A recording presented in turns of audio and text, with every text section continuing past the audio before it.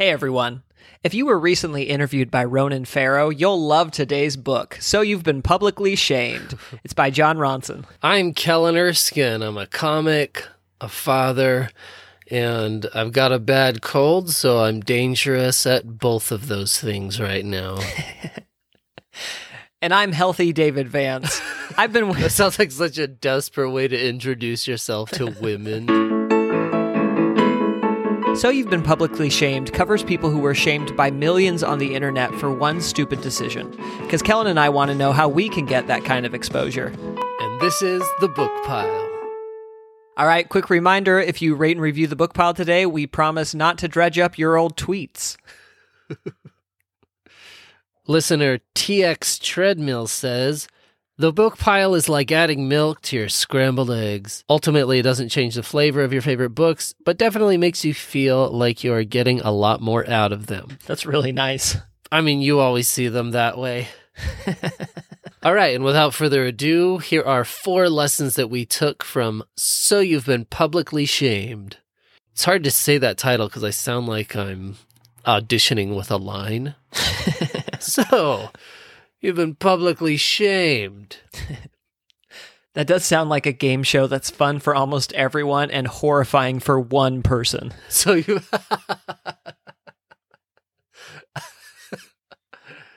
All right. Lesson 1. The 2 solutions to public shame are time and quitting Twitter.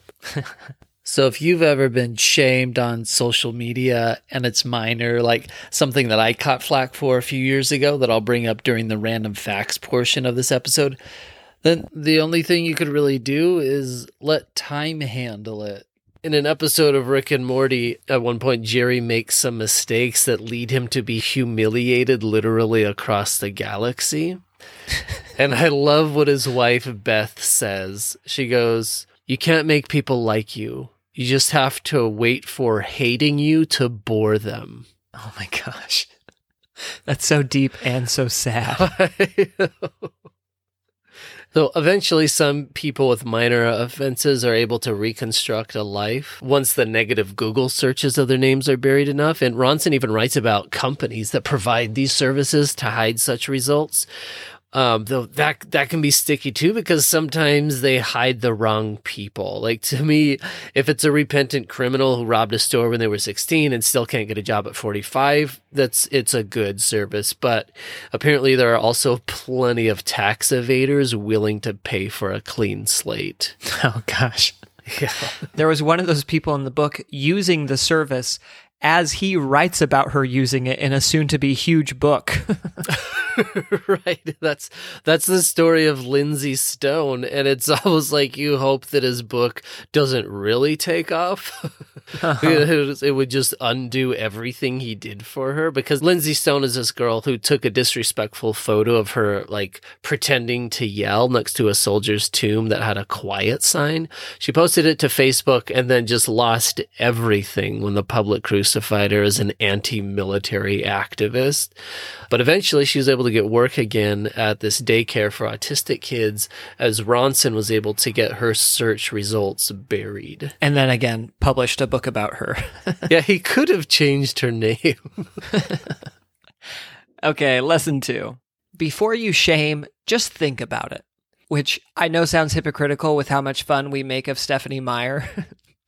But no, it's cool. We dehumanize her first. So, a quick quote from the book. He says, "I no longer take part in the ecstatic public condemnation of people unless they've committed a transgression that has an actual victim, and even then, not as much as I probably should. I miss the fun a little, but it feels like when I became a vegetarian. I missed the steak, but I could no longer ignore the slaughterhouse." By the way, my friend Natalie wrote a sketch where a restaurant only serves meat from animals who were evil. So a thing to remember with public shaming is you almost never know the full story, which is why anytime a powerful man does something bad, I always forgive him. So I actually have a friend who's been publicly shamed to the point of having to sell his house, uproot his family. And there were all these news stories that left out a key detail, and leaving it out makes it look really bad. Plus, then some stories just straight up lied and got the facts wrong to the point where he'd probably have a legal case with those papers if he wanted to go through hell a little longer. Oh, man. But hundreds of commenters who don't know the full story got online and just made wild accusations. They said he's a drug addict or a fraud or just greedy or a sociopath, which means they listened to our episode, which is very cool.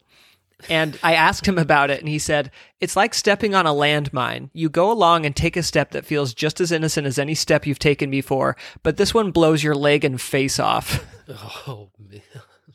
So with that said, the flip side, do you remember the white woman in Central Park who told the police a black man assaulted her when really he just asked her to put her dog on a leash? Oh, yeah. Assault. So she got caught because he videotaped her and it went viral and she lost her job. And my roommate Stacy is also black, and he pointed out, look, if you're in a disadvantaged community and public opinion is your only weapon, hopefully that creates a deterrent effect where before someone tries to attack a black person, they stop and think, oh, I don't want to lose my job. So I don't know exactly what the right balance is, but I would at least say, just try to think before you shame. There's that quote they use on Ted Lasso that I really like. Be curious, not judgmental. Although, wouldn't a great children's character be Judgmental George? Wait, was your friend that Star Wars kid on YouTube in 2009? I wish. And were the lies that he wasn't a real Jedi? That poor kid. He also had to move. I think about that too with Rebecca Black. What did Rebecca Black ever do to any one of us? Other than every Friday getting that song stuck in my head. She's just great at marketing days of the week. The only person who I'm okay with being publicly shamed in that circumstance is that 28-year-old rapper who agreed to be in the video. Like, come on, man. But no one went after him. They all went after the child. Yeah, no one judges the guy with the fully developed hippocampus. You had in the video an adult rapper. It was paid for by her adult parents. It was produced by adults, and everyone was like, you know who should be endlessly mocked for this? And so that's why, I'm hesitant to be absolutist about this too, that public shaming shouldn't happen. It's almost like shaming is 95% bad. I would throw out there too that I'm also very fine with like Epstein and Cosby being shamed. Yeah. Powerful people have hurt people, are maybe still hurting people, and you can use shame to mobilize people to make sure that it stops. The imbalance that I see is that Cosby never being able to work again makes sense because he hurt so many people. But a guy who throws some plagiarism into a book because he's trying to make it as a hot new writer, I just don't think that guy's face should end up, on the same newspaper page. Yeah, I think that's fair. So I just remembered this last year. I grew up in a pretty small town, and when I was in high school, I was on the front page of the newspaper for something. And a few months ago, I was showing the picture to my girlfriend because we kept the newspaper. And only in showing it to her did I remember that a bunch of sex offenders were also on the front page right next to me that day. Oh, no.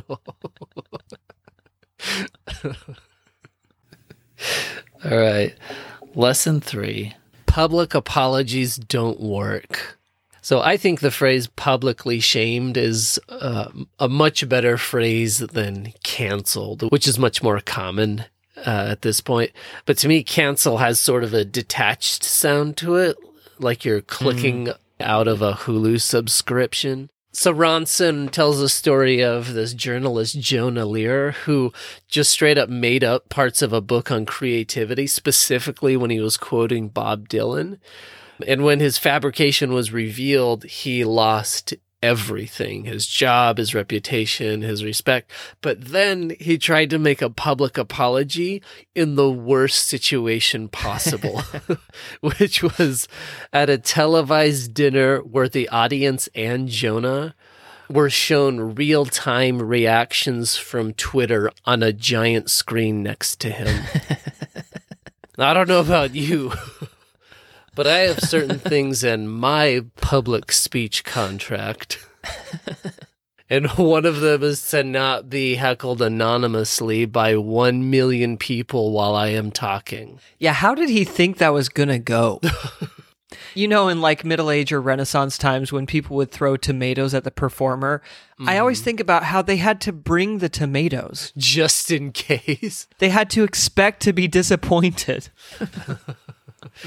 Yeah, how about the poor people who were also uncoordinated so they didn't get anything out of it? You bring your one fresh cabbage and then you miss. So among hundreds of other things, the types of comments that were popping up during his apology were a friggin' sociopath. He's passing the buck.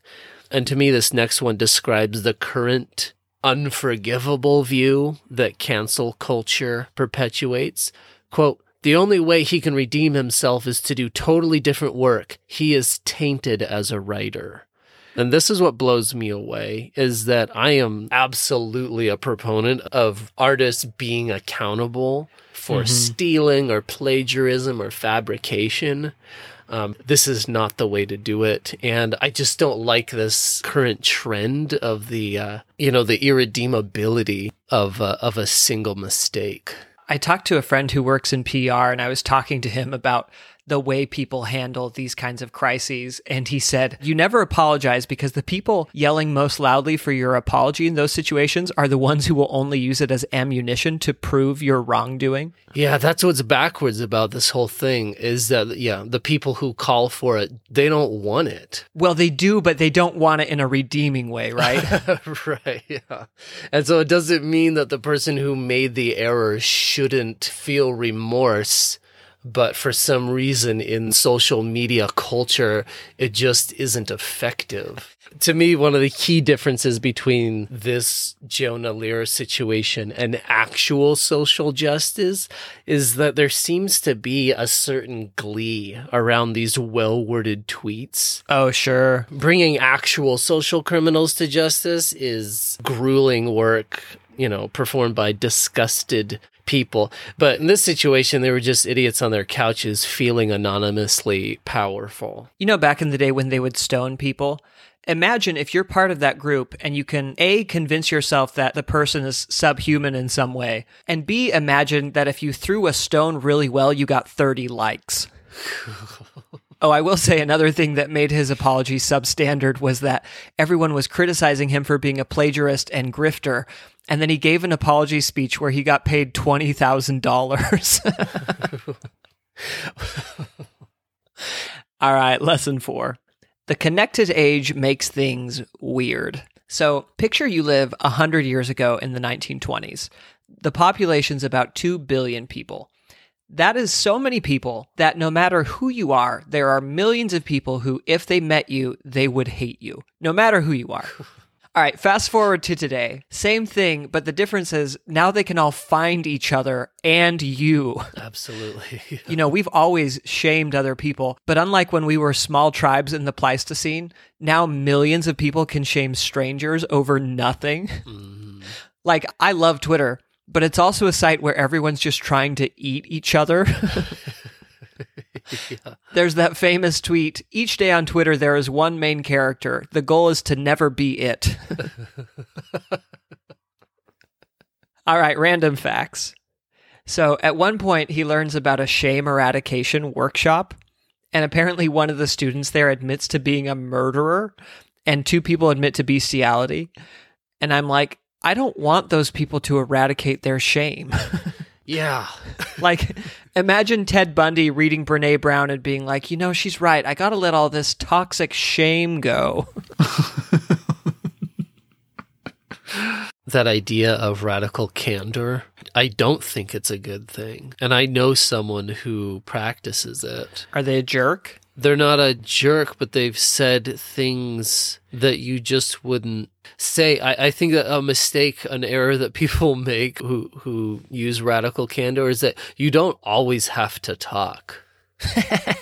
Like, you don't have to lie, but you also can keep things to yourself. And I appreciate that the author, he went to those meetings sort of in search for an answer to how can people recover from being shamed.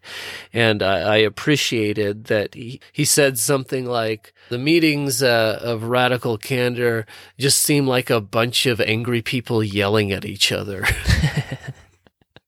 It does seem like sometimes when people call themselves a straight shooter, it's just a way of laundering being a jerk. Yeah. I would love to be that person who gets protected by their friends. Like, when they meet someone that they don't know that well, they can be rude to them because then their friends can go up to that person who was harassed by me, the jerk, and they can say, don't mind Callan. He doesn't have a filter. That's how he shows that he likes you. You know that? Like, I think you can just not be a jerk to people. Another good way of showing you like them. So I thought this was fascinating. No matter what your feelings are on Ralph Nader, he was instrumental in making seatbelt wearing, a regulation. While he was in the middle of working on that project, GM tried to entrap him by having women follow him into different stores and restaurants to proposition him, to try and start some blackmail, with shameful activity. And he didn't fall for it, and now we wear seatbelts. Isn't it crazy that GM can just use a mafia tactic and we're still just like buying GM? I mean, we don't buy GMs, but they're still around. Oh, yeah. No, it's bonkers to me. And it was all because they thought that people wouldn't like their cars as much if they had to strap themselves in. In the book, he mentions how during this time, this was in the 1960s, the style trend in cars was like hard lines and pointy ridges. But then the friends of the GM cars would walk up to people and quietly be like, the car likes you, that's why it kills you. So there's a cool Nietzsche quote about criticism. He says, insects sting not for malice, but because they want to live. It is the same with critics. They desire our blood, not our pain. Huh. I read an interview with the author where he's talking about his egotism, and he had this time where there was an eclipse and he didn't know about it, but everyone else did. And he said, I suddenly realized the only way I would have known there was an eclipse was if it had been mentioned in one of my book reviews.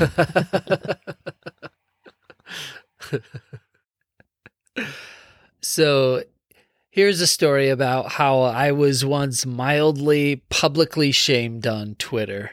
Maybe 4 years ago, I got invited to perform on Jimmy Kimmel Live. And it was from this bit that I did at the end of my Dry Bar special where I have my phone read a bunch of my one-liners. So within the context of doing 45 minutes of stand-up, it works to then have my phone do the last 2 minutes. But when I did Kimmel, I only did the part where my phone reads my jokes, which confused the audience, especially the viewing audience, when it eventually aired. There are a couple things that I wish I could explain to everyone.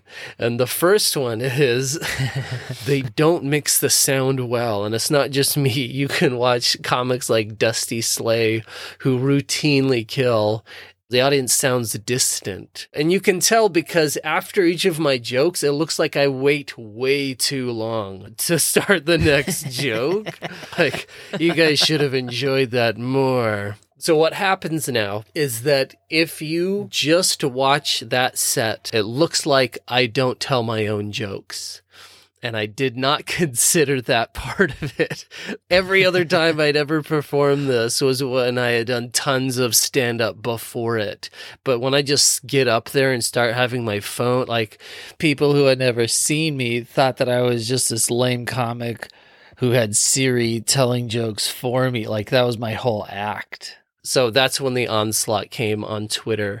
I was so excited for it to come out because I thought that it was a sort of new, unusual thing. But then that mixed with the fact that it looks like I'm also bombing, even though I had a decent set.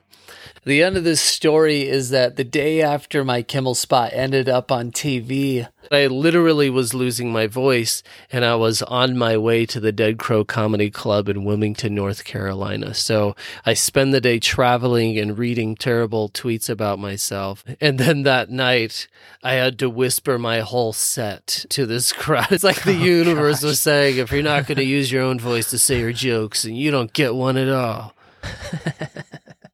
So all this being said, if you want to check out this video with this new context, at least do me the favor after you watch it and click on another video of me twice afterwards, just to keep that Kimmel clip down in the searches. All right, to recap, our favorite lessons from So You've Been Publicly Shamed. 1, the 2 solutions to public shame are time and quitting Twitter. 2, before you shame, just think about it. 3, public apologies don't work. 4, the connected age makes things weird. And 5, when you get the chance to appear on Jimmy Kimmel, don't.